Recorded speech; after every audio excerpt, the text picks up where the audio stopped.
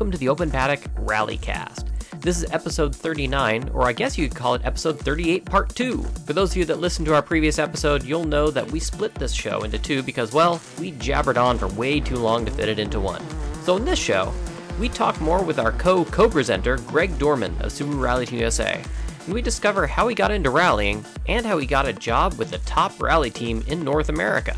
We then discuss some of the happenings from the New England Forest Rally and lend our opinions, some of them quite strong, in We Are Talking About You from WRC Finland. We also delve a bit into America's Rallycross from their Canada event as well. This is Open Paddock, the Rallycast.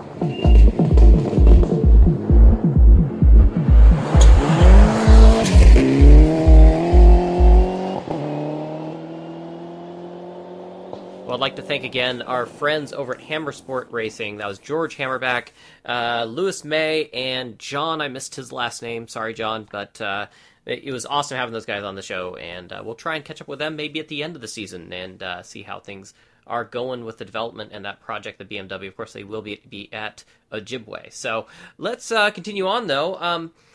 As I said at the top of the show, we have Greg Dorman with us of Subaru Rally Team USA. Greg, I wanted to talk a little bit about you because, we only briefly got to get a bit of an introduction with our ARA live stream that we did. Give us a little bit of your background. How did you get started in rallying, man? It was quite a while ago. I had a friend that was looking for a co-driver for his first event in Poland. It was November of 1995, and I barely had my driver's license then, probably a couple of days after I received it, and I got to co-drive on my first event and got sucked in. We went to help another friend that was going to school with us, and he was part of the Fiat team of Fiat was helping all the young drivers in Poland with providing rally cars for them. It was a Fiat Cinquecento, was Fiat 500 back then, and that's how we started in rallying. Now, rallying in Poland, I'd have to expect it's quite passionate, the sport there, probably equal to like in England.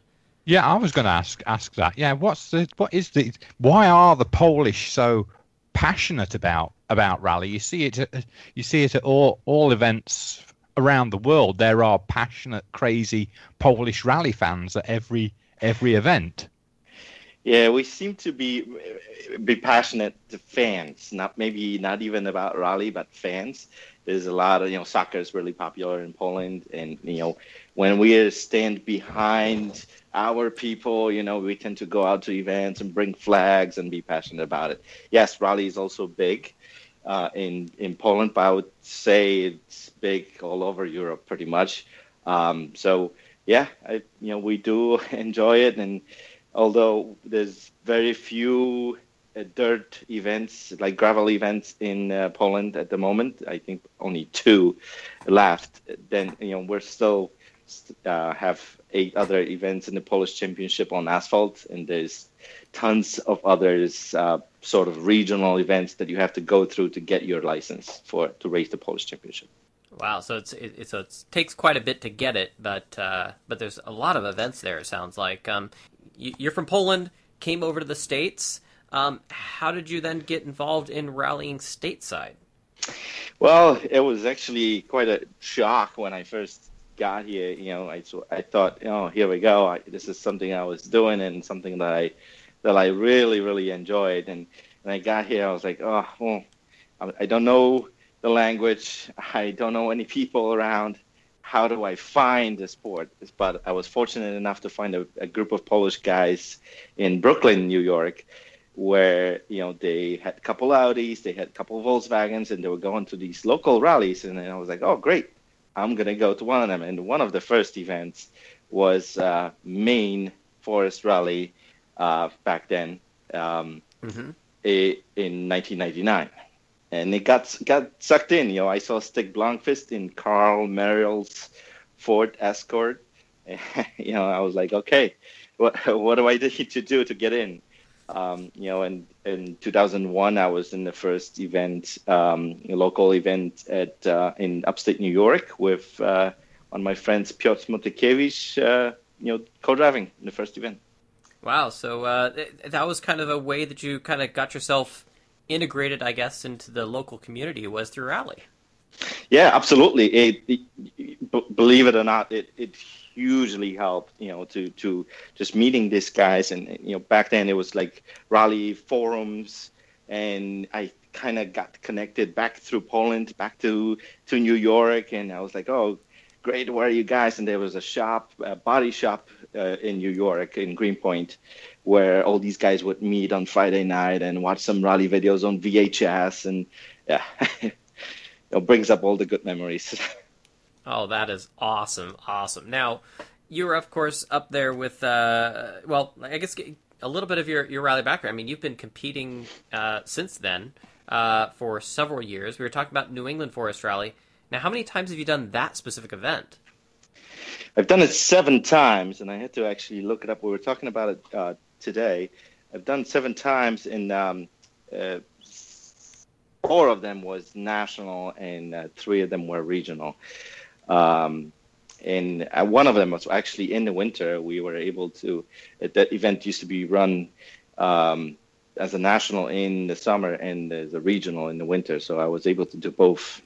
You come over from Poland, 1999. You enter, you spectate your first rally out here, get involved in the community, start doing co-driving for some events. Then you get somehow involved with Subaru Rally Team USA. Now that's got to be a story on how that happened. So 2009 and then 2012, I was a championship runner-up for co-drivers in the super production class. Once with Piotr Wiktorczyk and then once with Evan Klein. Both times in Subarus. As a matter of fact, I was just looking at it today. I think the last time I was in other car than Subaru in a national event was 2006. So it was a long history. 80 events later, here I am. But 4 years ago, I was, doing my kind of like hobby side job thing with photography. I went to Troy Revere to photograph the World Championship in Rallycross. Mm-hmm. And I got an email from Christian Dell, who is the marketing director and vice president of Vermont Sports Car. And he's like, hey, let's talk about it. What you can do. Maybe you can join the team. And they were looking for somebody to go with the team to Ojibwe. A couple of weeks later, I was in Ojibwe with the team at my very first event, and that was 4 years ago. And now your official title is it's not just like photographer. You do a lot more stuff than that. Yeah, I try to do everything that's needed. Really, that's awesome. I have a passion for the sport, obviously, and I have a very admire John Botham, who's our team manager. At his age, he's, on top of everything and running around and getting stuff done. And sometimes I kind of like tend to jump in and help him out. And I'm sure he appreciates it, a lot of times too. But my main thing is social media, PR, kind of marketing side, and also helping our drivers and navigators to make sure that they have everything they need, that they are prepared to the maximum. But, for example, I would go out there in the middle of recce and meet them and bring them, lunch or, Oh, I see. Just in case. Just make everything happens, more efficient. Yeah. Gotcha. Exactly. Yeah. The less that the driver and co-driver have to think about during the event, the better, the clearer their mind is, and then the better results are. But, of course, with your background in co-driving and whatnot, you had a surprise last year after Robbie got hurt, and you ended up sitting next to what ended up being the ARA's first champion. Yeah, I tell you, I never ever thought driving up to the event and hearing that Robbie has been injured and I was still, on the way to the event. I never thought that there was a chance. We were joking around about it in the car, but never really thought that that is a chance. And Uh, I was having dinner at the brewery down at the bottom of Sunday River, and got a call from actually Craig Drew that said, "Hey, where are you? We need you in the lobby of the hotel. We have to discuss something." And when I walked through the door, Travis Pastrana handed me the suit, and that was it. That's So brilliant. yeah, Oh, it was brilliant. took a little time to decipher Robbie's notes. I spent some time with him in the restaurant. He was hurting, but he was able to guide me through some of his notes. And let me tell you, I didn't get much sleep that night. You know, it was a lot of excitement. Well, This is the story you're going to dine out for a long, long time, isn't it? Yeah, and all the I tell you, all the pictures started coming up, from a year ago. Here happened this and all that, and it brings up all the memories from that time when I had to turn off the phone. The minute I stepped out, from my hotel room on that morning, just because I knew that my mind has to be so clear because I knew I have to be on top of my game to get Travis to the finish. I never thought that we had a chance of winning the rally. The plan was to get Travis to the finish. so I want to ask though. I mean, you guys, when you did your first stage, competitive stage together, that time wasn't very far off. Yeah, and I remember like today, the two mistakes that I made that caused Travis to go a little bit wide on my call being late and Travis going a little wide on the road. And then we get to the finish and we just, a couple of seconds off. I'm like, okay, if I can get my stuff together, I can I can do this. And by the third stage of the day, we knew that we can do it and we can be as fast as David and Craig. As a matter of fact, on the third stage of the rally, it was a longer stage. I believe it was 14 miles or 16 mile stage. And Travis at the start said, okay, if we're going to do it, we're going to do it right on the stage. So we were on top of the game. About three-quarters of the stage in, we lost the power steering. But we were able to pull the data from both cars, David's and Travis's, and compare the times. And at the time that our power steering went off, we were 7 seconds faster than David. 7 seconds. Man, that's you must have been just amped. I can't imagine just like eyes bulging out of your head, full of adrenaline. It brought up a lot of good memories from 2009 where we were working really hard to kind of cut off everything that happens around you when you sit in a rally car and focus only what's in front of you, the book and the road, and that's it. It's really hard because sometimes you catch yourself inside the rally car when you're running, especially a longer stage where your brain is getting tired, that your mind kind of runs away.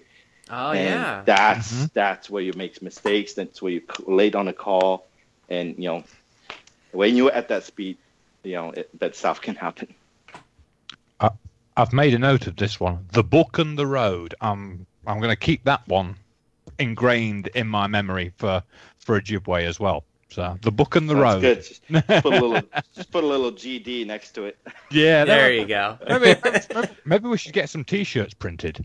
Sounds good to me. I like it. I like that. I like that. It would be the shirt would look like an open book with like the inside the book it'd be like pavement, it would look like a road, right? There you Yeah, go. yeah. Book in the road. We got the idea going. Start a trend. Well, that was an awesome experience from me just following from the outside. I can only imagine what it was like on the inside, but obviously you relive it when the pictures start showing and stuff. That's awesome. I watched that launch control a million times, so a lot of those views are mine. Oh, I love that. I love that. I would totally want to re-experience that as well. What a crazy event. Obviously, that can't happen again now with the switching of co-drivers. Well, I guess you could do it for seat time, but you wouldn't get any points if it happened again. But still, that was a cool experience, and the way that you were able to quickly adapt, that was cool. That was just so many kinds of cool. And Certainly an amazing experience. And on the tough event too, because I know that you want to talk about New England Forest Rally and about some roads that are there. Yeah. Especially the roads that are on Saturday, they can really get you. And so the notes that you wrote about the show and what you want to talk about, and the rocks which you're coming up the road, and especially when you're doing recce and you're on regular speed and you're like, oh wow, how are we gonna go through this? There's like orange on top of orange on top of orange, because the crews that are going through the stages at the New England Forest Rally before the recce, they spray paint this bright orange on these big rocks that are sticking out of the ground. But then when you're at the car, when you're at speed, you tend to kind of focus on that rock that's sticking out of the road rather than looking forward ahead.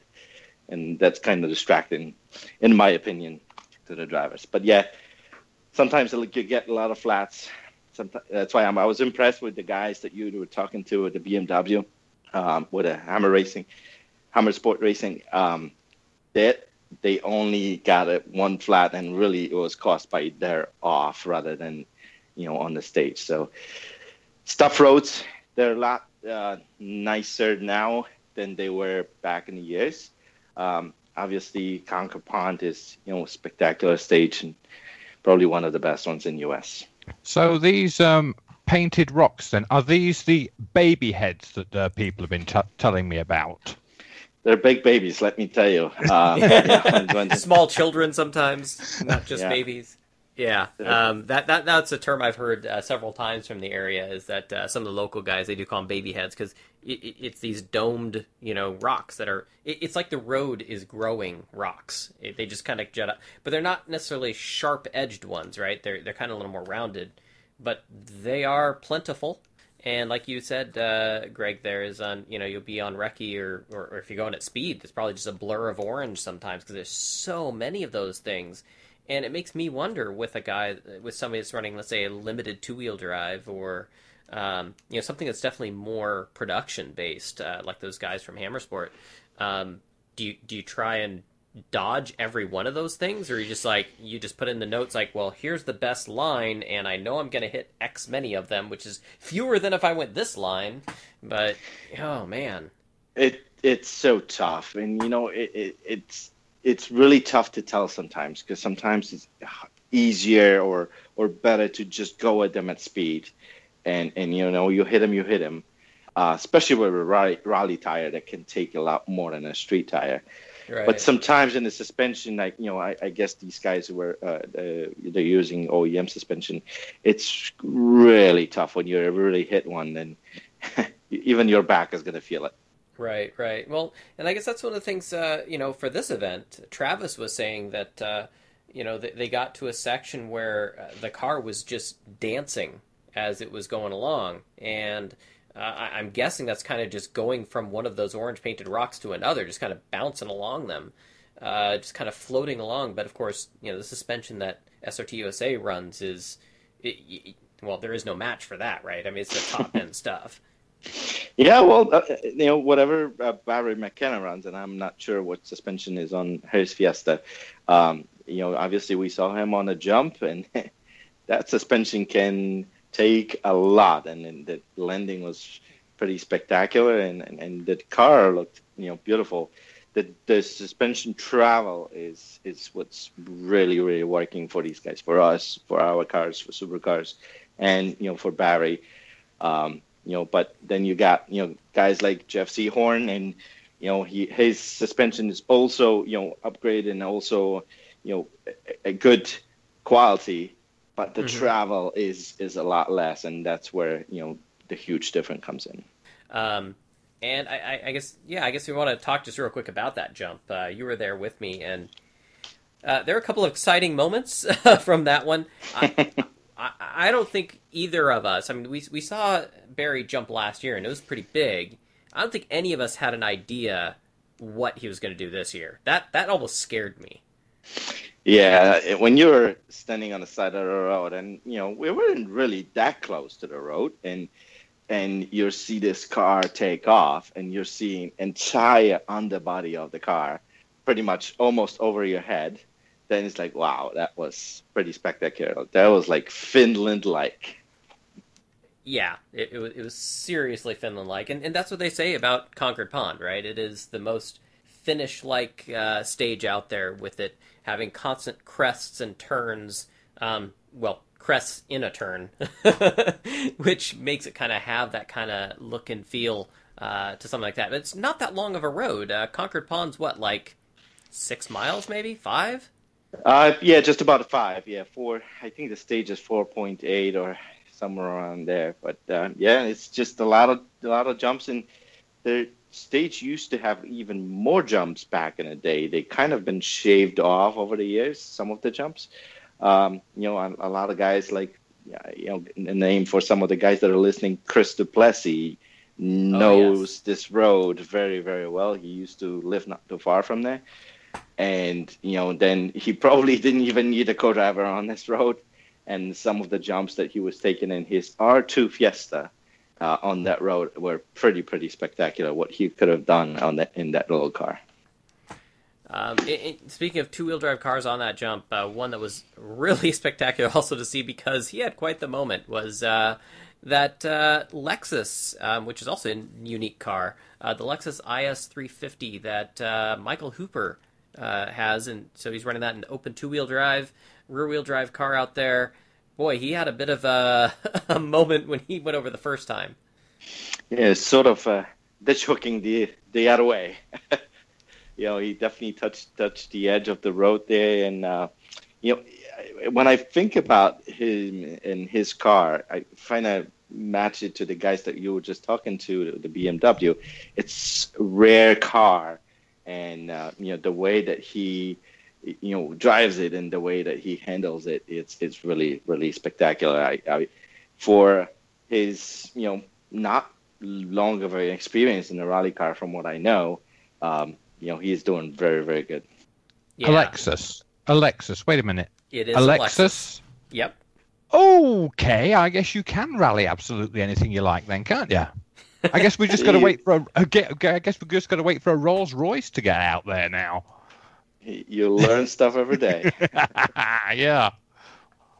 I guess it's all just putting the time and effort into building it out to something that can be competitive. When we talked to Michael Hooper, actually, he was saying that he got underneath one of these. I guess he does a lot with Toyotas, and he got underneath and looked at how the multi-link suspension on the rear of it was, or whatever, and he said, "Wow, this looks strong and would work well for rally." So that's why he ended up with one of those. So, all right, cool. Impressive to have something different out there, and he comes all the way up from Tennessee, I think. So, another long haul competitor, and great to see him out there. There was a lot of unique stuff out there. Actually, one thing that I hadn't seen in a long time at a rally. We have some even older versions way out here out west, but we had Pascal Belperin of Team O'Neill. He actually got to rally for once instead of crew chief. He was out there in a Saab 900. Now, Saabs, those used to rally all over the place all the time, didn't they, Greg? Yeah, not as many in Poland, but Scandinavia has tons of them, and it was great to see Pascal in the car. I know that he ran Mount Washington 2 years ago, I think it was. It would have been last year, 2017. It was last year, Mount yes, Washington Hill correct. Climb. Yeah. Correct. And I'm not sure if it was the same car, but he enjoys being in the car. I know that he does some little events at the rally sprints at the Team O'Neill Rally School. There's always something going on there. So glad to see him in a real rally, and glad to hear him enjoying being behind the wheel. Anybody who rallies a Saab is okay in my books. Doesn't matter if it's a 900. I prefer older, of course, but anybody in a Saab is good in my books. Well, here. We like seeing the classics out there for sure. One of the other classics we saw is that a proper Ford Escort RS 1800. Frank Cunningham. He's one of the guys that's from Ireland. And I guess he was encouraged to come out here. I think he's friends with Seamus Burke. And he competes normally in Ireland, and he had the car shipped over here to the States. He was out at STPR as well, and I got to talking with him, and he says he plans on doing the entire championship in 2019. He really likes rallying here in the States, so the Escort RS 1800 will stay here and compete more. So he didn't have a good day on Saturday, the final day. He had some issues and didn't want to chat with us we were as everybody was kind of getting ready to pull into the service. He wasn't really up for chatting. So hopefully we'll see it at Ojibwe. If not, like I said, we'll see it definitely the whole championship next year, which is really cool. So more classic cars from Europe being here in the States. I'm a fan. Yeah, it's great to see. I hope that Joe Burke joins Seamus and Frank here and kind of travels with them around the country and does his full championship as well. Oh, that's right, Joseph Burke. That's right. He's he's quick. Doesn't he have an Evo beast of a machine that he's been working on? Yeah, and I believe he competed in a couple of events this year, and I think he did one down south with Claudia Pullen as a co-driver, and I'm not sure if he did one in Missouri, but speaking of long travel suspension, and that car has a pretty substantial drop on their suspension. One other thing I just wanted to mention that we saw out there of folks just kind of, we were looking around, and of all things, we ran into Savage Dave Wallingford. After his accident and whatnot, we haven't seen him. He's been recovering and whatnot, and he was out there observing, and he actually got to do a bit of a test out at Team O'Neill to see how things were going as he recovers with his back injury. And actually went a lot better than he thought, which is really good news. Yeah, I saw him briefly at after the event, after the champagne spray, and shook his hand, and really, really glad to see him, back on his feet and recovering. It's really awesome. Yeah, absolutely. Yeah, it was good to see him. Good to see him back at events, taking in the atmosphere, and hopefully he's missing it a lot. If you follow his Facebook feeds, Yep. He's painfully missing it. He couldn't keep away. He wanted to be competing so bad, but just being there, though, was really cool, and really he enjoyed, you're right, the atmosphere and whatnot. He wants to be in a car bad. So moving on with the other stuff with this rally, obviously the big news from the New England Forest Rally was, unfortunately, the loss of the Kazi. Ken Block, we were excited to see him out there. Unfortunately, his first run over the jump was kind of not very exciting, but the second jump he did was pretty cool. But then they get out there to the rough stages, and maybe, Greg, you can tell us about that loop of stages. You do, was it South Arm first, and then you double back into Icicle Brook, is that right? Correct. It's a dead-end stage, so it's a turnaround stage. You do the South Arm, you go in, and then you turn around, you wait pretty much hour and a half till everybody is done with the stage, and then you head back. The only difference in the way back and how it was run this year is there's a kind of a loop of a two-track rough part of the stage, and really not enjoyable especially for co-drivers. It's really tight, it's twisty, it's not a lot of speed. So once you get there, it's probably about, I'm going to say 4.5, 5 miles. And once you get out of that, it's kind of like you're feeling like almost on the highway. It's the three cars wide stage after that. And yeah, it's very, very, very tough loss. I mean, I have to say pretty much every mechanic on our team, every team member from the Subaru team was devastated once we heard the news, because, even though we're competing against each other and, it was tough battles along the years, we really enjoyed that car. We're looking at it at the stage, looking at it at the Park Expos, and it was really, really tough to see, losing it. Yeah, I mean, so I guess for those that don't know, it was kind of a mechanical problem that instigated the whole situation, right? It was, from what I recall, the sequential gearbox wasn't shifting when he move the lever. Yeah, I think if you decide dissect the video, there is a moment, probably about a second or so, where before he hits a rock, where the car actually goes in neutral, and I believe that Oh, wow. the force that was carrying him through the turn got him closer to that rock, and that's why he clipped it. Um, that's what it seems like to me from just watching the video over and over Yeah. again. But Mhm. yeah, it's really tough, really tough. Now, have you ever been in a car that's had a fire before, even just a minor one? Yes, 2010 100 Acre Rally.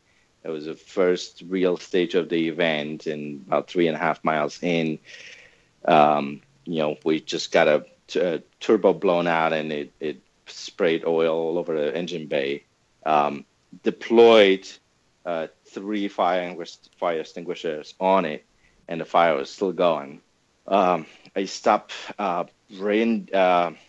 Nate Conley. It was a couple, a husband and wife, driving a yellow bug-eye Subaru station wagon, and I stopped them on the stage, and I grabbed the fire extinguisher from their car, and it was able to extinguish the fire, but it was really close. So I can understand what Ken and Alex were feeling, and having memories of Nick Roberts' car, just from a couple of years ago in Morgan. Sometimes it's just tough, and once the fire gets going, everything is so hot from going on the stage, and it's really, really tough to put it out. Well, I figured that in 4 years, I've witnessed 4 different cars completely burned down to the ground. Really, 3 of those were in the last year and a half. The first one in that group was Nick Roberts. He was just down the stage from where I was volunteering for Oregon Trail. Then we had Chris Sear last year at STPR. Yep. He was competing, and his Fiesta that he was running in, that cooked to the ground. Then it was also at Oregon Trail. We had Tino Fortunato's car that burned down to the ground this year, and then we had the Kazi. So I don't know if it's just bad luck, or you always have this. I mean, you're dealing with the race car that's dealing with fuel and oil, and there's oil from suspension that can get on hot brakes. There's all kinds of things that can happen. I mean, I guess not too unusual, but. Do you think there's any way they can really prevent these fires, or is it more about management? Yeah, I haven't been close to Tino's fire or the Fiesta fire, but judging from Nick's perspective on Nick Roberts' car, I don't think there was anything that they could have done it. To save that car. Absolutely, that was just a kind of almost a freak accident from the puncturing the gas tank on it. As far as Ken's car, it really depends. You would have to have a fire almost investigator to see what happened exactly under the engine bay that it really exploded to a fire like that. I don't think that any of these fires could have been avoided, really, of what how the rules are and what we are dealing with. I mean, even in the case of Ken's car, I mean, sure, he's got a fuel cell. I mean, but it wasn't the fuel cell that went. This was under the hood that really kind of started it all. So, yeah. Well, once it gets going and you got high pressure fuel lines and things like that, unless you can get it out in a hurry, I guess that's the key. But they used to have, I know in the WRC or whatever, they used to have like Halon, which is evil stuff. It'll put out a fire, don't get me wrong. Yeah. But the stuff is super caustic. It is bad news chemicals. So we don't use stuff like that anymore.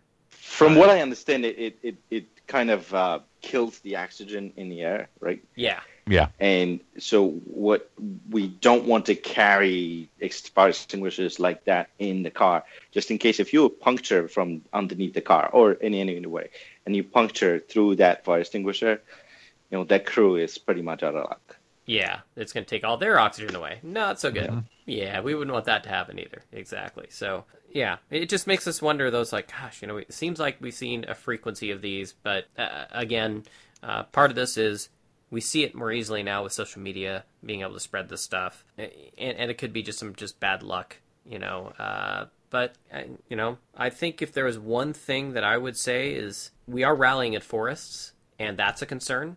The car isn't as much of a concern, to be honest. Obviously, we want to get enough time that the competitors get out safely. That's the number one thing. Number one is safety. But number two would probably be protecting the areas that we're competing in, or we don't get to compete there again. The fact that these fire trucks came in and were able to use a foam to get the fire put out from Ken's car, even though it's already burnt to the ground, makes me think that, wonder if we should have maybe the sweep crew keep some sort of like foam type stuff that they could deploy in that type of, if it's that bad, right? Maybe they could have a foam extinguisher of some sort, maybe at the back of the field when they're called in, can prevent maybe forest and other stuff from catching fire or something like that. That's kind of the only bit of advice I could come up with. But yeah, I don't know if there's really anything that you can do for prevention. Yeah, it's a good idea. Yeah, like I said, I've been there. I've worked hard on putting the fire out with the extinguishers that we've had on board, and sometimes it's tough. Sometimes it's not enough. Even if you're doing a good job. What about you, Ian? You've ever had to deal with a fire? Not yet. No, luckily no. But I worked in an industry where halon was the standard firefighting material, and yeah, I know how dangerous it is, and it's, but there does not seem, other than a foam, there doesn't really seem to be any really good alternative. Halon, it does what it does so well because it removes the oxygen from the fire, and if the fire doesn't have any oxygen, it can't burn, and there isn't any other substance quite like that. I mean, a foam smothers the fire, and that way blocks blocks any combustion. But yeah, there's nothing quite like halon, even though it's as bad as it is. Yeah. Sucks to lose the Kazi, for sure, but the rally did go on. Folks had a little bit of a tough time, I think, transiting out, from what I remember hearing. There's no cell signal there, so and the notes they all had was for going back down the original stage route, which was closed because of the fire. So I guess they had to go out an alternate logging road to get back out to the main highway. And some people got it right, some people got it wrong, and those that got it wrong arrived at service very late in the evening, unfortunately. That's kind of frustrating for those folks. But the only other big thing I think I would say that came out of New England, as far as, until we get to kind of results here, was dust issues. The top guys got a bigger dust window to start out with, and those farther back still had just 1 minute windows, I believe, and it was dust hanging in the air. There was just no wind. With a field of 50 plus cars, you got volunteers that are going to be out there for forever if you keep extending those windows, huh? That's a tough one. It's like you've got to give everybody a fair crack at the whip for a clear road. But I mean, it's the same sort of thing as in Finland. On the first day in Finland, we'll talk about Finland in a bit. But there was a lot of hanging dust on early stages there, and it was totally weird, because you would be driving along, and you'd get to a sheltered part surrounded by trees, and the dust would just stick there. Whereas you could go around the corner, and there would be a clearing, and the dust was gone. So it's difficult to know what to do in that state. You've got to give everybody a fair crack, but is a 3-minute dust window going to be enough? I've been in situations in the forest in Minnesota here, and you've had a 2-minute dust window, and it's just not enough. You need 3, and then you wonder, what would 3 minutes be enough? So it's a very awkward thing. If you don't have wind, sometimes 3 minutes, well, it's not going to help you. Yeah. It's only that first guy on the road is gonna have a clear, fresh air. Yeah, 3 minutes, 3 hours. I guess if it's just gonna hang there, it's just gonna hang there. I mean, yeah. Uh, the one think I felt the worst for was probably for Sam Albert because he was the first of the cars with the shorter window behind Seahorn, and he's competing for a championship against him, Mhm. and that's got to be frustrating because how are you supposed to make up the time to someone you're competing against for a championship when he's got an advantage that you don't? Silence. Okay. Yeah, well, I mean, yeah. What can you say? I mean, it is like I say, it's tough, it's difficult. It's not going to be fair. It's not going to be fair at all for everyone. So, and you've just got to. You got to think that there are other people there. If you've got what you say, you had 50 cars at New England. I mean, 50 cars at a 3-minute window. That's what 50, that's 150 minutes. That's like 2.5 hours to get all the cars through the stage. And if you're saying that one stage there was like out and back, you're South Arm and Icicle Brook. I mean, the first cars would go down there and wait 2.5 hours plus before they had to turn around and come back. So, yeah, I don't know what the right way to go about something like that is, but I guess we never will. That's rally. Yeah. Well, and I guess what I was going to say is it's by speed factor, right? If I remember correctly, the reason why those dust windows are given for anybody over a certain speed factor, I think it's is the 80 or something like that, and I think that Sam Albert's just kind of below that still. And the thing is, I keep thinking, it's like, well, how does he ever get above that speed factor if he's got this thing that keeps holding him back from that? I don't know. Of course, I don't know all the maths that go into the speed factors because I'm sure there's some sort of convoluted thing in there that has to do with not only finishing position, but finishing of stage times and things like that. So Only a thing for co-drivers. you're right. You guys are all good at all the math stuff. Yeah. I mean, it's just so good to see Sam and Michelle, doing the full championship in a Dirtfish Fish car. We need more and more competitors like him, like Jeff, like Travis Neese, to get these privateers going against each other and creating that fight. I'll go back again to when I was doing the full championship in 2009, where we had 5, 6, 7 SP super production cars back then that any one of us could win the event, and to a point where we were making bets and who's going to win the next stage. And that's awesome. Yeah, it was really good.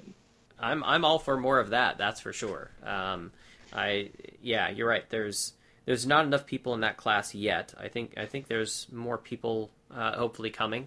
And those Hammersport guys want to get there at some point. So more power to them. Let's do it. A great class of cars, a lot of good competition, starting to get up there. It's a new car to Sam and the team. It runs a little bit different. I remember how much he had to adapt to it. His driving style had to change because of the way the motor works better at higher RPM, and adjusting the engine cuts for the sequential gearbox, which was new to him, and stuff like that. So definitely some new things for him to get used to. And in the same, I guess, somewhat in the same thing as Jeff Seahorn, he actually had a sequential gearbox himself for the first time for this event. So he did an upgrade to his car, and it did a little bit of lightening. I think the windows are now no longer glass. I think they're Alexan or something like that. So bits of improvements going on with those cars that still meet within the requirements. With that limited four-wheel drive podium, obviously Jeff Seahorn, Karen Jankowski, amazing result again, right up there at winning the class, but not without a little bit of a challenge. They actually had a starter issue where they had to keep the engine running. It's not always easy for those guys, is it? POR, price on regardless. Yeah, that's it. Yep. Yeah, for sure. He was telling me that he was using an old trick of, I think it was using the old screwdriver across the starter to battery or whatever it was to kick it going. So there was something going on that just wasn't quite working right. But, he made it to the end. They made it to the top of the podium for their class. Travis Neese, and wow, what can you say? He says it himself. He's the broken record. He plays it safe. He drives within his limits. But look at that. Second on the podium again in class. That consistency pays off, doesn't it? Absolutely. And with the Subaru contingency, if you're planning to do the full championship and you travel around the country to do all these events, Subaru contingency is what you're, almost like expect, right? So if you're running consistent event and you're bringing these results in, it adds up at the end of a season to get that contingency from Subaru. Yeah, the contingency is a huge thing for sure, and we're very happy to see it, and we hope to see more and more vehicles that'll be a part of it, because we'd love to see more manufacturers do it. I know there's a little bit of funds that Ford is doing with Ford Performance. Heck, I think there's still, obviously there's all the contingency stuff with all the tires, and those add up. Yeah. So you got Maxxis tires, Cooper tires, and Hoosier tires are all involved now. So, yeah, I mean, every little bit, of course, helps when it comes to competing in a full season. So, yeah, I'll wait for the Lexus contingency. Right. See if Toyota has something. I tell you, I try every year, and I write to Chris Yandel in December and January. I'm like, hey, Chris, maybe this year, maybe BRZ. How about that? And we haven't got through that yet, but we're working on it. There you go.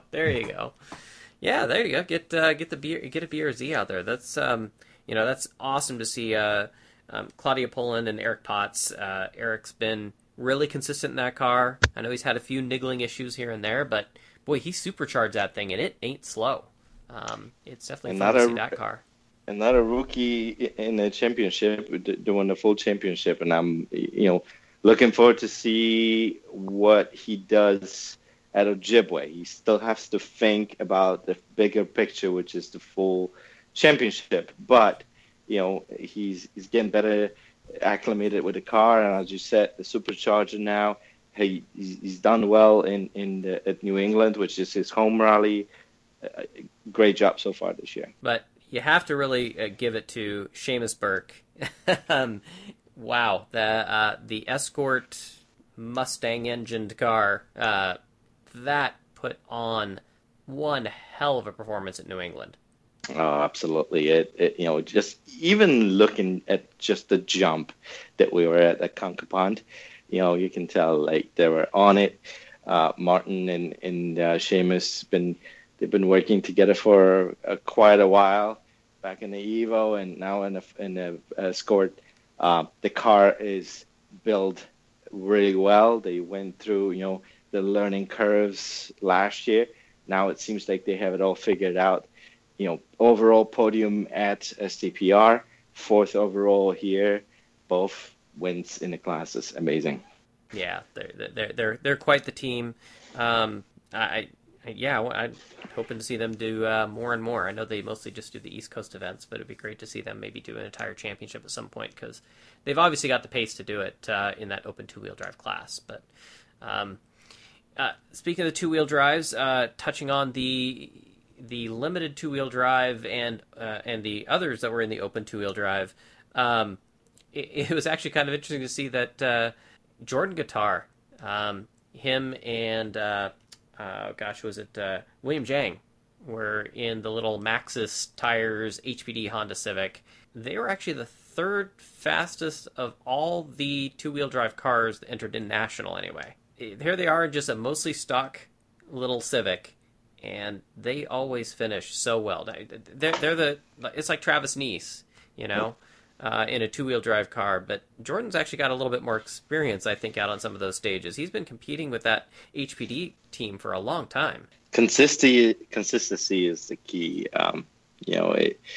I'm glad to see that the Honda HPD team is still pushing and still bringing some other new cars and still putting some other different drivers in the car. It's awesome. Yeah, because it was Robinson that used to run I think, the car a couple years ago, and it's been, and Jordan, I believe, was his co-driver, right? And so now I Yeah, think it's and Jordan that's been competing. sometimes they bring guest drivers, and I believe it was last year at New England where we had Acura team drivers from their road racing track, so driving the rally. So Right, it's that was really a couple really years good. ago. Yeah, back with Rally America, they had their star car they were doing, that little Honda Fit, and actually Yeah. that was something that was a perfect segue for me because I went to the Rose Cup races here in Portland where they featured the Pirelli World Challenge. And one of those, yes, Acura drivers is Ryan Eversley. And I don't know if any of you have ever listened to a show called Dinner with Racers. It's a great, great podcast. It's very highly entertaining where they talk about all kinds of people in the racing world, not always just talking about racing, but all kinds of interesting things. Well, Ryan Eversley is one of the guys on that show, and he's a professional race driver with, what is their race team called now? I'm going to lose it. But they drive the Acura cars. He's a factory Honda Acura driver. He races the TCR class of the Civic Type R. Real time racing. Real-time racing, thank you. Gosh, I feel like an idiot for forgetting that. But I ran into him at Portland, and I had to run up to him, and I said, hey, I know you got an experience in a rally car. Would you ever like to do that again? And he's like, that is the most fun I've had behind the wheel of a car in so long. He's like, he honestly was saying, like, I'm kind of done with the circuit stuff. I've been doing this for so long. That is what I want to do. I want to do rally. If Honda would build me a car, and to drive, I'd be all over it in a heartbeat. So I don't know what we need to do to get this to happen, but we want Ryan Eversley in rally racing. It would be mega. It's awesome, and the connection here. When I remember real time racing, David Higgins's number one mechanic, Sean Jacobs, works now for real time racing and works on the Acura cars. Oh, well, that's really cool. What a small world. The racing community, it seems kind of shrink. There's always these little connections of different people there. So that's awesome. Anyways, yeah, great job by Jordan Guitar, HPD, Honda Performance Development. Build another rally car and bring Ryan Eversley over. That would be just great. In the other part of the podium with the two-wheel drive, we had Lucy Block and Krista Skoukas were third on the podium. It was cool to see Lucy and Krista there. Ken stuck around instead of leaving early because his wife ended up on the podium. So that's her second podium after podiuming over here at Oregon Trail. So love to see the husband-wife team out there both competing. I mean, yeah, it's the Blocks, but they're still a family. They love rallying and spreading that passion. So it's just really cool. I'm going to kind of move on down here to kind of the last little bits. You were mentioning McKenna, probably, wow. I think he's right there. I think he can bring it to the Subaru guys. He won almost every stage on Saturday, Greg. Are the Subaru guys starting to get a little concerned now? Maybe not concerned, but we always knew that Barry is there. We almost laughing at David here because David gave lessons to Barry just about 2 years ago. In England, and now we were saying like, hey man, you're just like taught him a little bit too much. But no, he's doing great, and you know what, we're welcome his performance with open arms because that's what makes it more interesting for our team and for competition and for the series as well. It's great, and I hope that his luck kind of turns around and he gets more podiums and maybe up top of the podium somewhere out there. Yeah, like I said, he definitely had the pace for this one. We all know it takes time and experience at these roads and seat time. And boy, is he getting a lot of it because he's still leading the Irish Forest Rally. He won another event there, I think, just like a week ago or something. And so he's definitely putting the time in. A little bit different car. He's running an R5 over there, but it's not worldly, a huge amount of difference in that you can still translate that stuff into what he'd be competing with here. So, wow, yeah, it should be getting just that much more exciting, which is awesome. But he had that brake disc explosion. I guess his brakes failed basically, and ended up having to come to service early on after stage 3. Super rallied, ended up not on the podium, but those guys, they do put in the work, and it's great to see them out there, and it's great to see them stick around and compete the rest of the event. I'm glad we've got Super Rally back. Are you a fan of Super Rally, Greg? Yes. I mean, I think there's enough penalties that you get from Super Rally that prevent someone like Barry or David or Travis to even though they miss a couple of stages and they get back through like day 2 and get back on a podium. David has done it, but the rules were a little bit different. I think it's pretty good right now with the penalties that you get, and yeah, I'm a fan just because you'll see, and the fans get to see the car on the second day of the rally. Yeah, that's it. That's the thing, isn't it? It's like the fans come out to see the big names, and if they're off in the first day and they don't there isn't the facility there for them to return, then there's no fan interest. So yeah, anything that keeps fans coming back to the stages, that's the best thing. And we've seen it at New England Forest Rally that having Travis and Ken together at the same event, we could really see the difference of the fan base that was at the rally and watching. Travis Pastrana, he was there. He was trying to be right there with David, but once you got to the longer stages of South Arm and Icicle Brook, he did say he had some dust issues to deal with as well, but he was saying that just the pace that David and Craig put on was just phenomenal. I guess is it one of those where, kind of like you were saying, Greg, earlier, is that when you get to that long stage, that's where you can really put on the push and just create that gap and then manage it? Yeah, I believe so. There's also a thing that some of the teams and drivers and co-drivers do. They pick a stage or two of the event, and if they know that the other drivers that they go on against them, they're not really particularly like that stage, and they don't always do good on that stage, that's the stage that the other team is going to focus on. So they're going to do the look for the weaknesses. Yes, exactly, and that's where you hit, and that's exactly what happened at New England, is where David and Craig were able to kind of bring everything they got to basically one stage and put 40 seconds on Travis and Robbie. Yeah, well, now 20 seconds of that was Travis said he blew through a junction and had to turn around and come back. He totally missed it in the dust. That's still a 20-second gap on one stage, which is huge.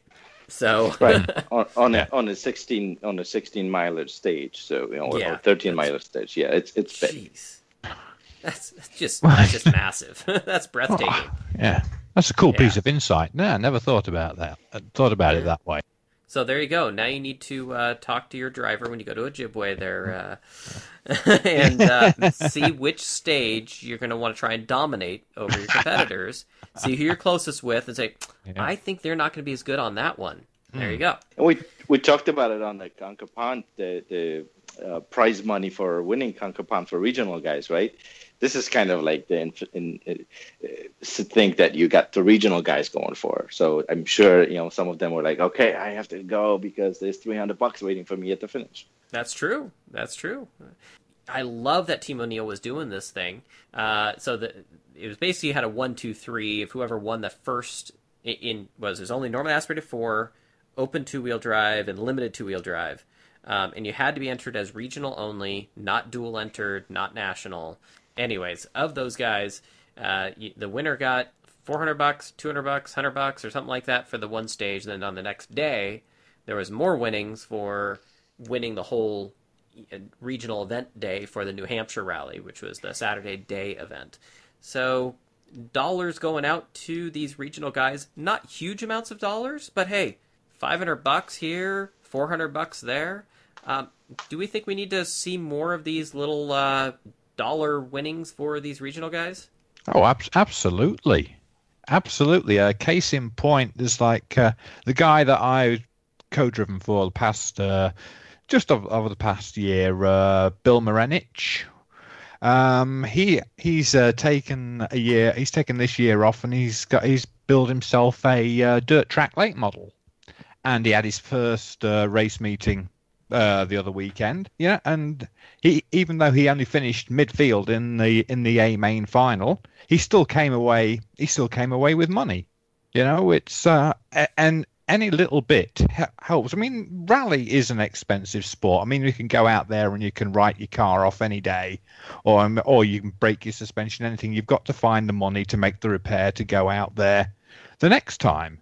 And anywhere you can get some money to help offset anything, even if it's or even tires, you know, it all costs money. And if you can get some cash from somewhere from the event to help further your progress in any championships, then it's no bad thing.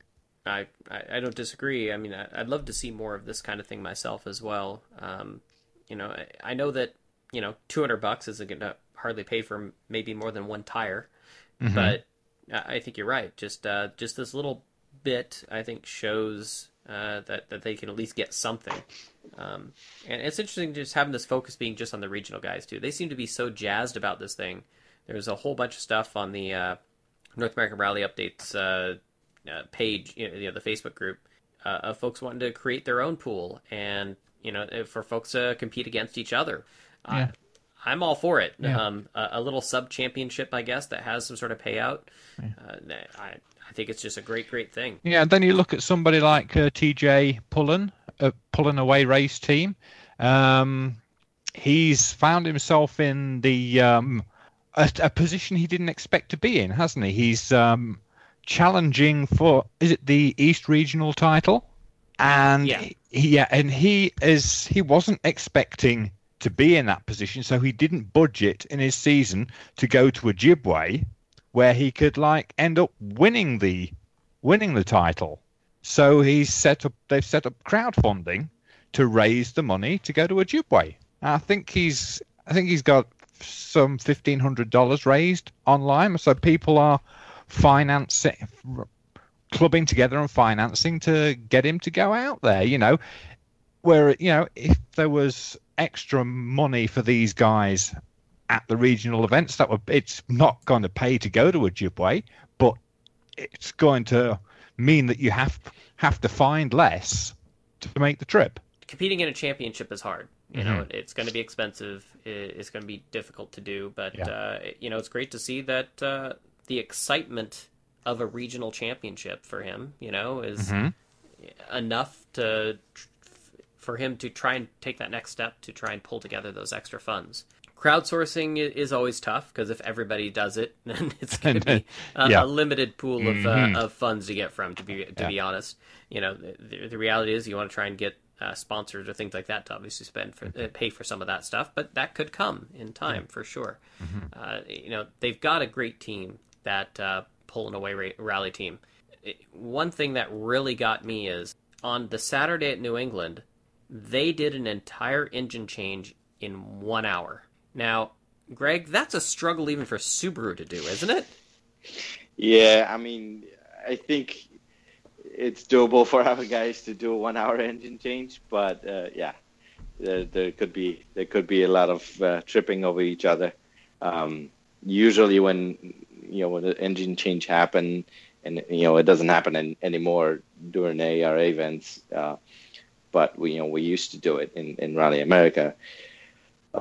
It's usually overnight, so yeah, there's usually no rush. But there are, for example, gearbox changes that are within 17 minutes and 19 minutes. So that's very, very impressive to see a regional team to do an engine change in an hour. That's awesome. Yeah, I look forward to seeing them definitely at Ojibwe. I think they said that they've got the funds, I think, to get there. They've just got some work on the car they got to finish up with the time that's available that they got to hurry up and get done. So, and of course, there's the seasoned folks out there, but there's also new people that are always competing out there. One of the ones I just want to give a quick shout out to was the Iron Oxide Racing team. Elizabeth Moen and Jordan Mellum. I listened to some friends of mine that are part of the Auto Off Topic podcast. They're from up there in the Northeast. That's kind of their home rally is New England. It was these folks' first ever stage rally, and it was pretty cool to see them out there for the first time in a little VW Golf they got that was already rally prepped from Canada, but they bought it just this last winter, worked on it all spring, did a couple of rally sprints, broke things, fixed things that broke, and did their first ever stage rally. And one of the great stories that came out of that, and I suggest everybody listen to that podcast because it's pretty cool, is like the girl that's the driver, her dad was out at the rally, and for the first time seeing her compete, and she slides the car and backs it into a telephone pole right in front of him. Hey, Dad! So I thought that was kind of funny. The stories that come out from rallies are just always awesome. But they still finished. Not too much trouble after that, I don't think. They had some other little things. I think some electrical stuff that they ended up having to get fixed. But they still ended up finishing, and that's always the big deal, as we always talk about. But any final thoughts on New England, folks? Always hot. Yes, it is always hot. You guys were there. I'll have to take your word for it. Maybe one day, maybe next year, I'll get out there. Well, let's hammer on through real quick. WRC Finland. We're not going to go over any results stuff per se, but there was definitely some interesting things that came out of there that I do want to discuss because some of it even is similar to what issues that we have here with Stage Rally in the U.S.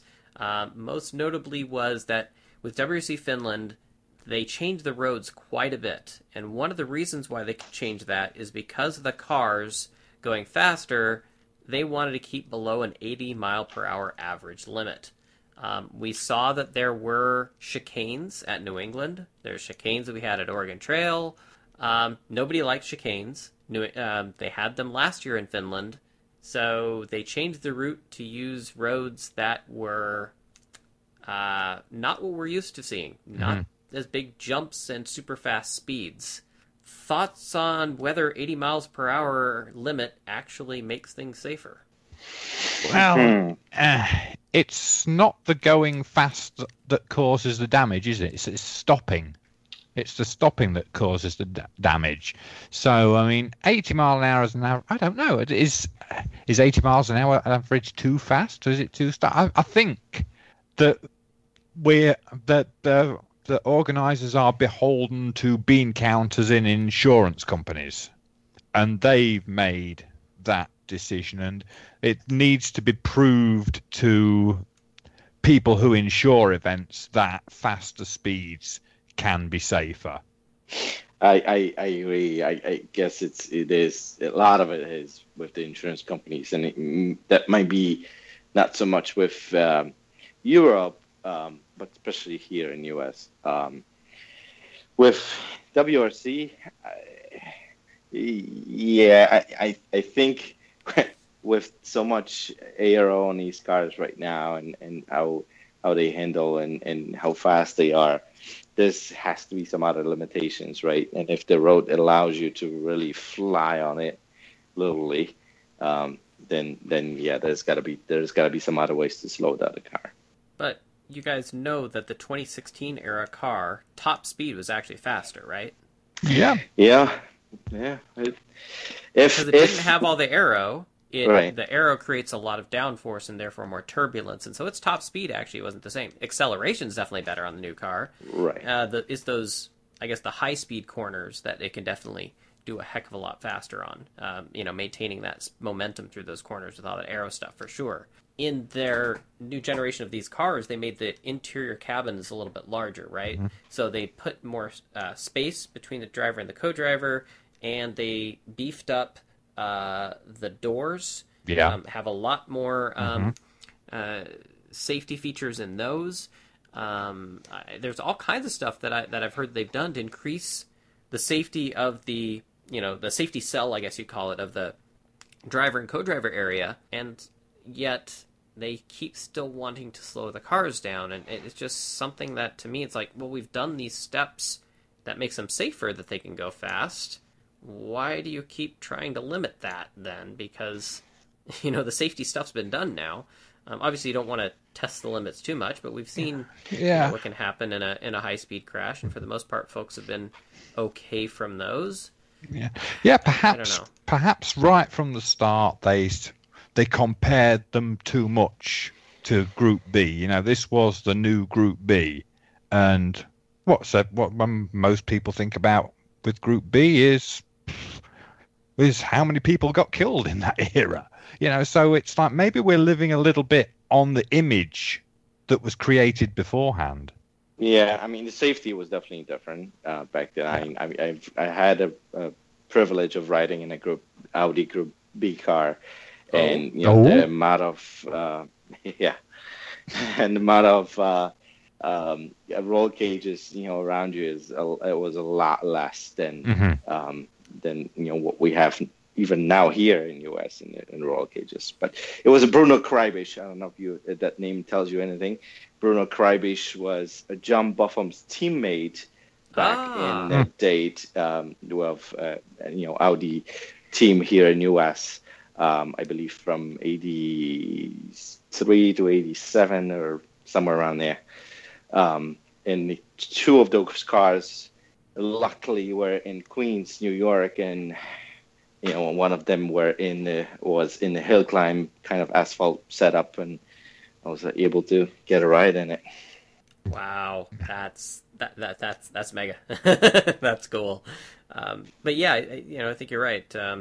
We have all these other safety features now that are different. If the image is like, yes, we've gotten back to Group B as far as performance, well, that's fine, but that's only on the performance side, maybe, not the danger side. And we also have to think back the Group B era. A lot of it wasn't just the drivers that were getting killed; it was spectators. Yeah. We managed spectators differently. So, I think the excitement part from Group B is great. All the danger of it is not so great. So we got to be careful on how we, apply that image to the modern era cars for sure. But yeah, I think you hit the nail on the head, Ian. It's definitely because of insurance companies. I think they're looking for metrics. They need some sort of number or something that they can use to quantify safety. It's 3 or 4 years, well, maybe 2 or 3 years with no serious accidents and injuries. Then we'll probably the insurance people will probably change their metrics a little bit, and they'll see their way to raising the speed limit, the average speed. Have you ever seen an insurance company ever do that? Come on. Hey, well, yeah. I'm trying for the good of the sport here. Yeah. Optimism. All right, so continuing on with WRC Finland. Well, you put it here at Tanak put on a clinic, didn't he? He was in another world. I mean, everybody said, didn't they, when they would interview drivers at the end of the stage, they would make a comment about their performance, and then nearly everybody said, well, Tanak's on another planet. He was so in his zone that weekend. Everything must have been in slow motion for him, because he was just like so centered, so focused, and he was just a totally different driver to everybody else. It was fantastic to watch. Definitely fantastic. Yeah. Now I've had a chance to see Oit at Rally Poland a year ago, and unfortunately it was the event where he crashed out 2 stages from the end, leading the rally. But even there, you can really see a guy that could definitely be the next World Rally Champion. So obviously he's melded well with this Toyota team. He's melded well with the car. What does this say about the future of Jari-Matti Latvala then? Well, I can tell you a comment that Chris Atkinson made at, I believe it was in Oregon, is where, when you're building a new car and you're using a certain driver to kind of build a car around him and build a car for him, sort of like Subaru Rally Team USA built the rally car for David Higgins and build it around him. When Chris jumps into it, it's going to take him a while to figure out what he needs to change to adapt for his driving style. And I think Jari might have that difficulty, adapting or changing these things to make that car work for him as it is working for Oit. But he's been in the team since its inception, though. That's what makes it a little bit harder to understand. You'd think they would have built it more around him, but then again, the car was developed initially prior to him, I guess, with a lot of test driving, right, being done by Juho Hänninen. Younger drivers, faster, adaptable, Oh, that's a good stuff. point. That's another kind of segue to Subaru. Our engineer for Rallycross team, Michael Zotos, worked on a lot of those aerodynamic parts on the Toyota that they use in WRC. Oh, wow. Okay, well, could that be why we see a lot more little fins and things like that on the Rallycross car? Yeah, and you mentioned the downforce. We've had not a problem, but we were trying to figure this out last weekend at the Canadian ARX event, where the long straightaway, where you're almost reaching the max speed of the car, we were definitely seeing that drag creating with the spoiler and all the square different body panels that was creating the problems. And we had to tape up the vents, the new vents that's on top of the roof, and on Patrick Sandel's actually Rallycross car. You can probably see it when it's on TV, or if you watched it live. We cut down the center portion of the spoiler to kind of reduce the drag. Some just quick on-site adjustments to do drag reduction. Well, I mean, that makes sense. If you're going to be able to hit the top speed of that car, that's going to change quite a bit when you've got all that drag on there. So, yeah, if you can lessen that in those high-speed sections without affecting, too much the rest of the how it acts in the rest of the course, that's definitely beneficial. That's cool though. You guys got one of the Toyota guys that over on your team. That's we have two of the Toyota guys on the team, and both are Greek.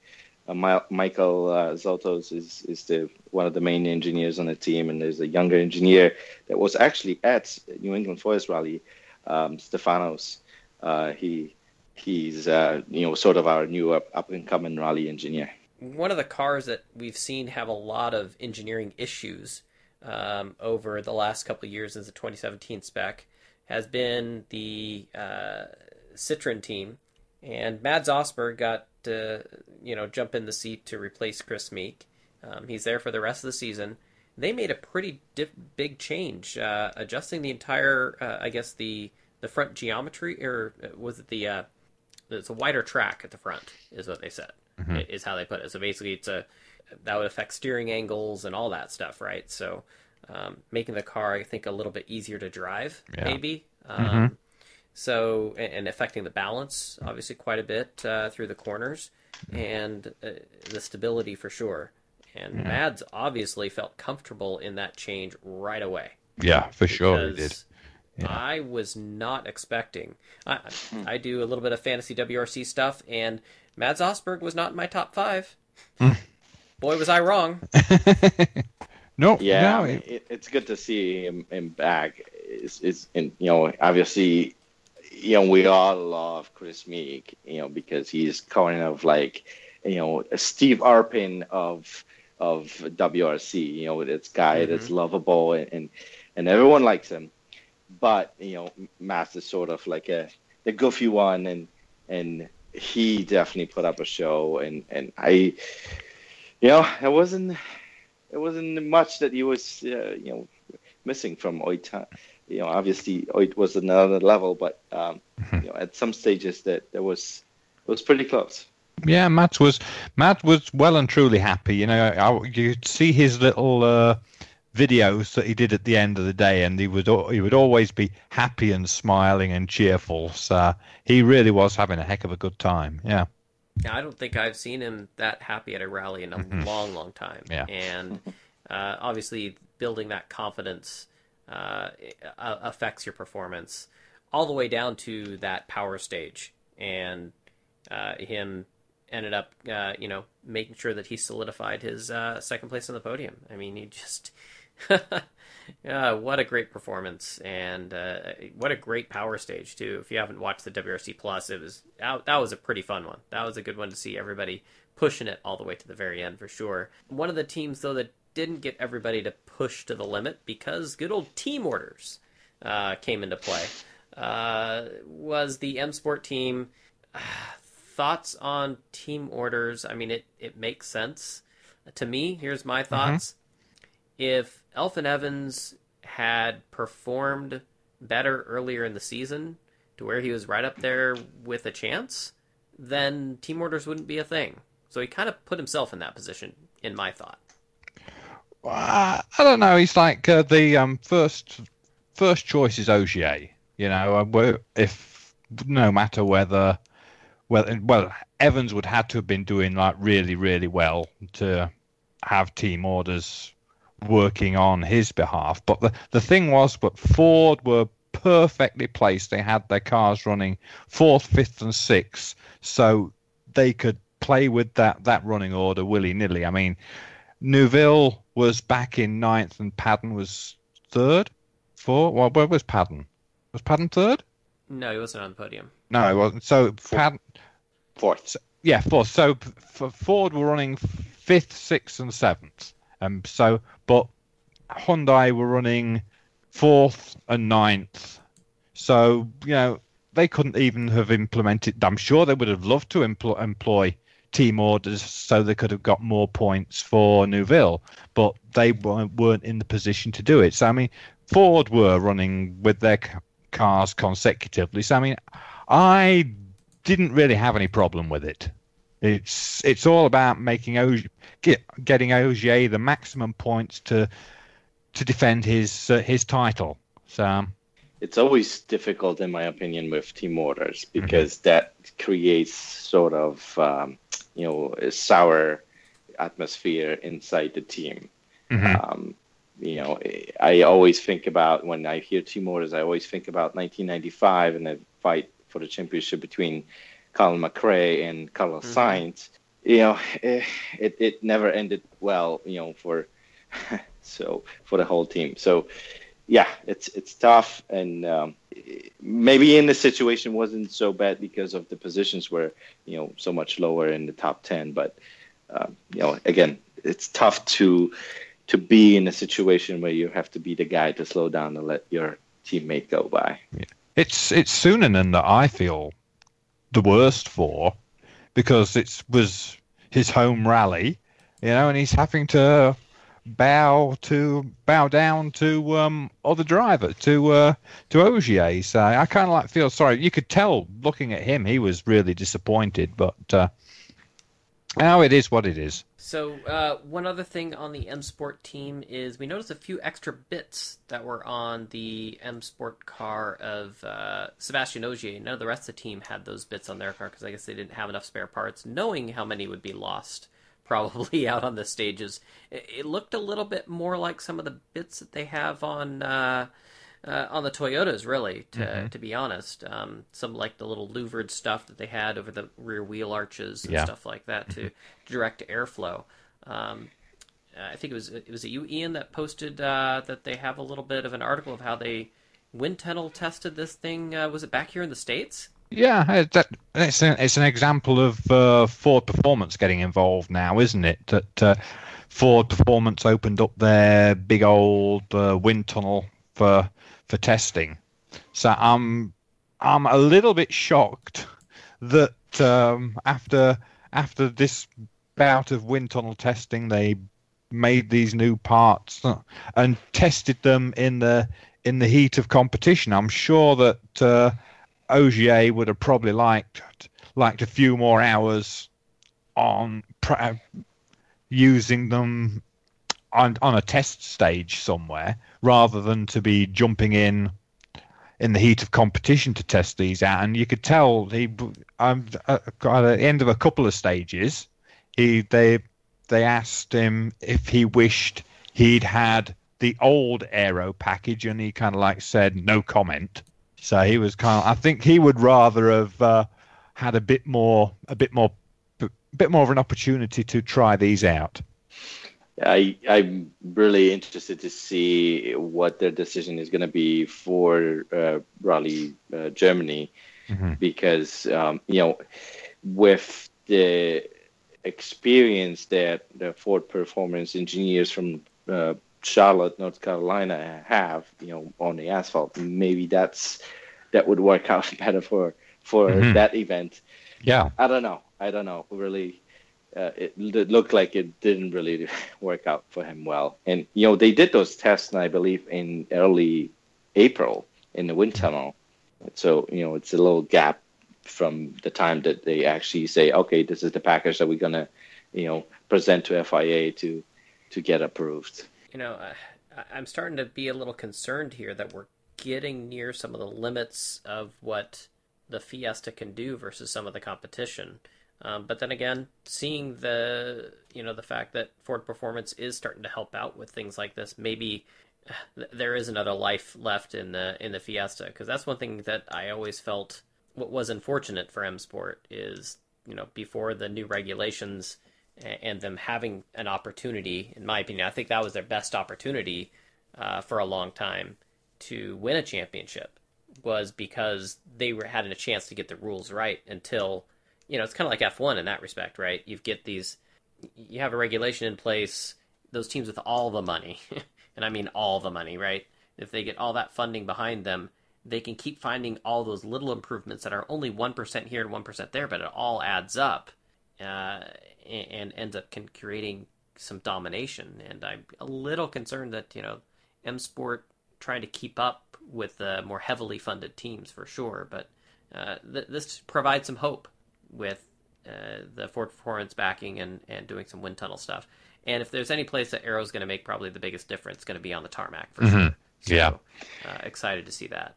Hey, not that long ago, we were talking about Citroën, being, just like of a underdog and stuff, and look what happened in Finland. You never know. I think that M Sport with their guys, they can turn around, and that championship is still pretty open.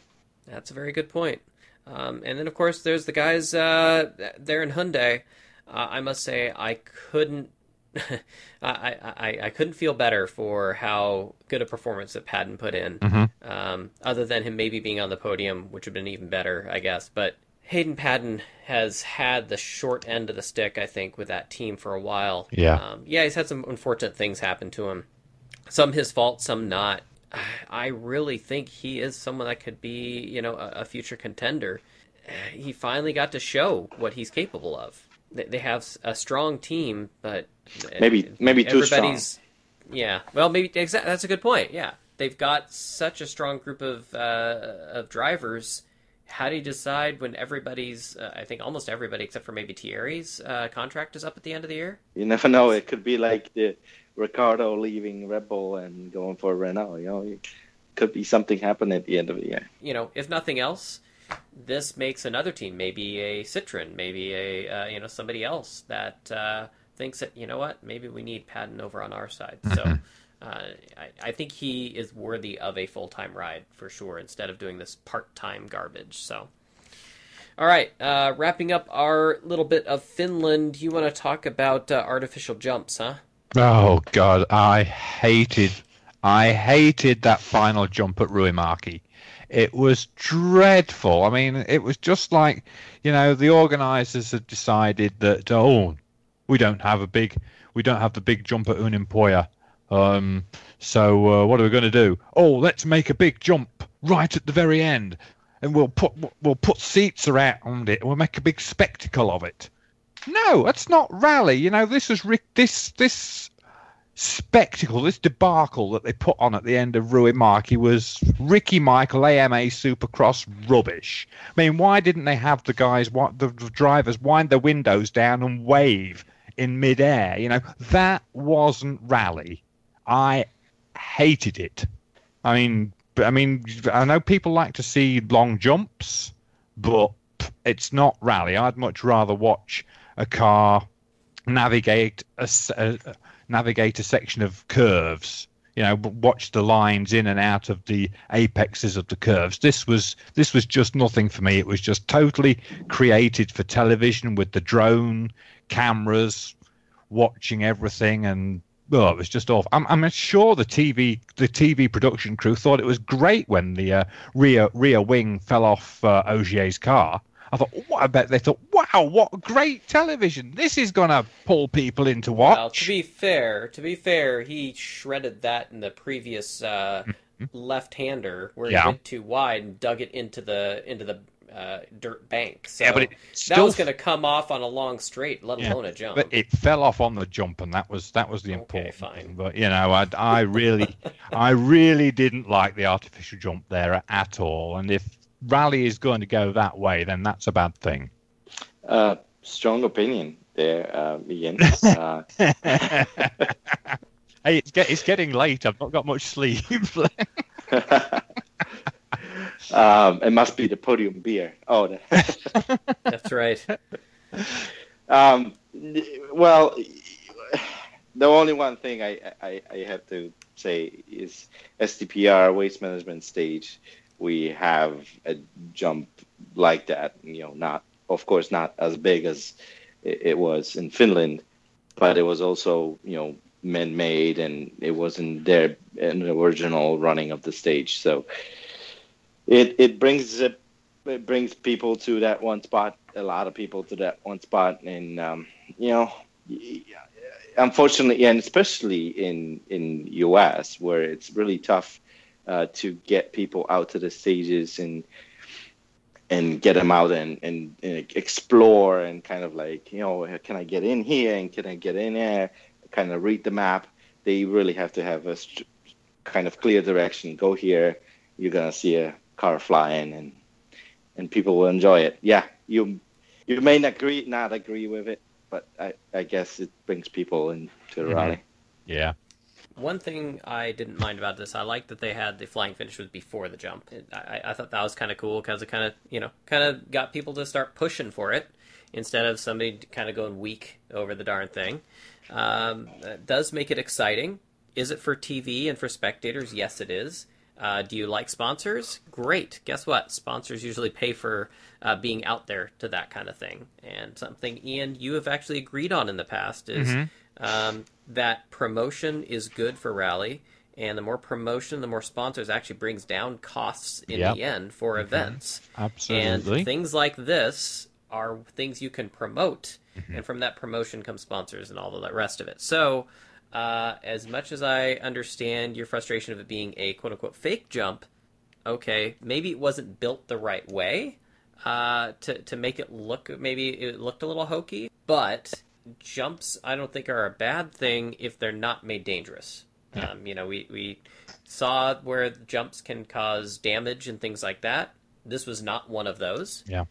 It seemed like it was built right as far as the structure of it. Oh yeah, there was probably a lot of technical engineering.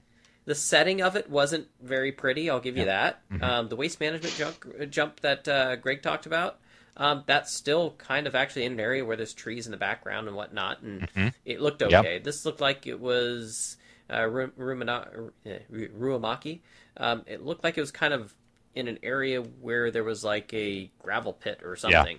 Yeah. So you're right. It wasn't the prettiest location for one, but other than that, I had no issues with it. I was totally fine. I have no problem with jumps in a natural location, but this one was just too artificial, and they'd probably have. So if you built a fake jump in the forested part and still allowed people to watch it, that would be okay. No, don't build a fake jump.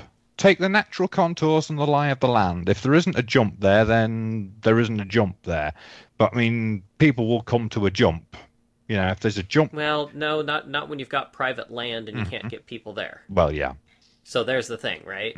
Is you've got to have ingress and egress out access to these locations. Yeah. As an organizer, that's one thing you have to think about. So it goes beyond just the fact that find where the cool natural jump is and somehow just magically get people teleported there. There's a lot more to it than that. Well, so, yeah. But yeah, I see your point as well. So yes, next event, Germany. Go to Tarmac. Well, I think Neuville is definitely going to be one of the greats on that one. My money is on Dunny Sorda. Oh, see him get a win. That would be really cool. He's made a couple of mistakes the last couple of years, it seems, out there in Germany. But let's hope it goes well for the old guy. We had just a couple other little bits of rally news, but I'm going to skip most of those, and I think we should talk about the America's Rallycross and World Rallycross stuff. So you were up there in Trois Rivières, Greg? Yes, I call it Three Rivers because my tongue doesn't do that thing. That's okay. I cannot pronounce half of the Polish names of some of the drivers and co-drivers we see. So, touche. Oh yeah. Yeah. My friend Kajetan Kajetanowicz is going to be in Germany in the WRC2 car. He was just testing on Sunday right before the event. But quickly to ARX, great track. The length of it was, I think, pretty perfect to the setup. It's probably the closest to a proper rallycross track that we have in North America. Whatever they are trying to do in Austin, it doesn't really work, and it's not really working out, even though they had Peter Solberg involved in building that track. In my opinion, that track in Three Rivers is a lot better. Still a big difference from our American supercars and the World RX supercars. Just the way they handle, and they're a lot shorter, and it's just it's another level for sure. They're about 1.7 seconds faster a lap than our cars. Oh wow, yeah, per lap. That's that's a little harder. What I really liked seeing out there was, of course, you have Ken Block out there with. Gosh, I'm losing his name. Steve Arpin, thank you. I love Steve. He's a great guy. He's really fun. Just getting late in the evening, as you guys are saying. Anyway, so I love that we have Ken Block and Steve Arpin out there in the Ford Focus RSRXs, because that's at least of a same scale of car as the Subarus.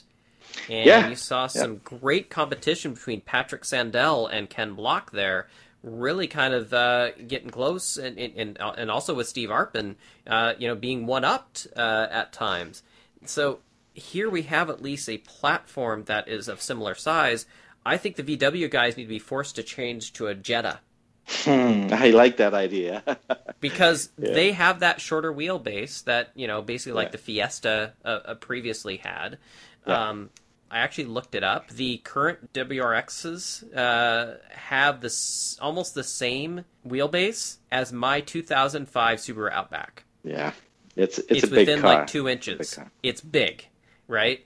Whereas the previous WRXs from that era of 2005, the Bug Eyes and the Hawkeyes and all that stuff, was 98 inches, which is pretty much right at where you've got for the Volkswagen Beetles. So it's hard to have competition close when the cars aren't that close in their design. And I think that's where I like seeing that Focus out there, which is a similar size. And so I think, obviously, Andretti's Autosport's been great. They're a huge promoter. They're a huge, they've moved along to this ARX and helping with that move to ARX with Subaru. We like those guys. We love those guys, right? But we would really like them to have a similar platform. No, absolutely. Having same guy win, event after event after event, it doesn't really help the series either. We have a lot of great guys, great engineers working on it. And, as you can see, as you mentioned, the gap has, has been shrinking. So little by little, maybe I'll get there. Well, hoping so. Definitely hoping so. That was definitely like you said, that track is my favorite in North America. You've got the elevation change bit, I guess, as they kind of dive down to the dirt area from being on the tarmac. You have a long tarmac section that's more like a drag race. It's got a little bit of everything in there, and I like the format. I really like the World Rallycross format and how they do it. Maybe if we could add a few more laps, maybe to make tire management a thing at the end would probably be a little more interesting for the final. But also, you're trying to fit within a time scale of TV. And Fuel also. It's a longer tracks, and those cars barely carry fuel enough for eight laps max probably at this time. Right. Okay, that makes sense too. But I like the length of track though. I want the tracks to be about a mile long instead of zero point 0.6 or whatever it is. I think it's just too short and too tight. Yeah, most of the European rallycross tracks are longer like that. I think that one of the shortest tracks is in Portugal, but it still has so many turns in it, and it has a long straightaway too. So, yeah, most of the tracks are very similar to what it is in Three Rivers, and I think the drivers really enjoyed being there, and I think the ARX drivers really enjoyed the new format. From the previous championship. So it's good. So we also had the World RX was competing there, not just ARX, and something that was competed in both of those series by young Connor Martell. Yeah. I've said it yesterday. Last year I had a chance to co-drive for Connor in Tall Pines Rally and Big White, and he showed great speed and awesome performance there, and he's a very, very talented driver. He's coming from a supercross, motocross background. Did really, really fantastic job. Won the doubleheader in ARX. Was second running in the final in the World RX too, and unfortunately going for the pass for the lead, hit a tire wall and broke control on, but otherwise it was great. Yeah, he definitely seemed to dominate in the ARX side of it. Came out, he's I think 3 for 3 events winning. So in the ARX 2, I should say, in the sport series, it's probably not too much longer before he graduates into the bigger car with the performance that he's been showing, which is really great to see. And of course, we've seen him in stage rally cars now, and he's enjoying that quite a bit as well. That kid's got a hell of a future ahead of him. Well, it was a great event. I know the America's Rallycross, you can watch all of that on YouTube, or it should be coming up on CBS Sports. I believe we'll be showing that at some point in the next week or so. There's a bit of a delay, I think, before those things actually come on the TV. But you do have that, like I said, you can just stream it on YouTube. World RX, that is only on CBS because it is geo-blocked for U.S. viewers. If you wanted to stream it, I think there's a pay service or something like that. But you can wait for that to come up on CBS Sports if you have that in your cable package, of course. I think that about wraps it up. We've talked about literally everything over the last few weeks. We had a lot to catch up on. I feel like this was like 3 shows. Yeah. We just got a lot to say. There's a lot that happened, But I guess that's rally. There's always a story. There's always something going on. If I had a chance to do 3 shows a week, I could probably narrow it down. I hear you there. I had the privilege of running my own show. It was called Rally Notes, and it was like a first and up and coming live YouTube thing, and it was like 5 years ago, and I had a chance to be like on the real studio in Manhattan, and it was only half hour, and it was really, really tight to get through everything in this 30-minute block. So I don't know where you're coming from. Yeah, 30 minutes. It's you could barely get a guest on the show and get anything out of them. All right, quick highlights. Okay, next commercial. Now done. Bye. Yeah, it's definitely tough stuff, but that's the nice thing about a podcast. We can make it as long or as short as we want, and folks can hit pause, can stop it, play it back later. Greg Dorman, thank you so much for being on the show. Any final words, you and Ian? Once again, thank you very much for having me. It was a real pleasure. Thank you, Ian. Yeah, appreciate it. No, you're welcome. No, it's like, are you coming up to Ojibwe? I don't know yet. Might be a surprise visit.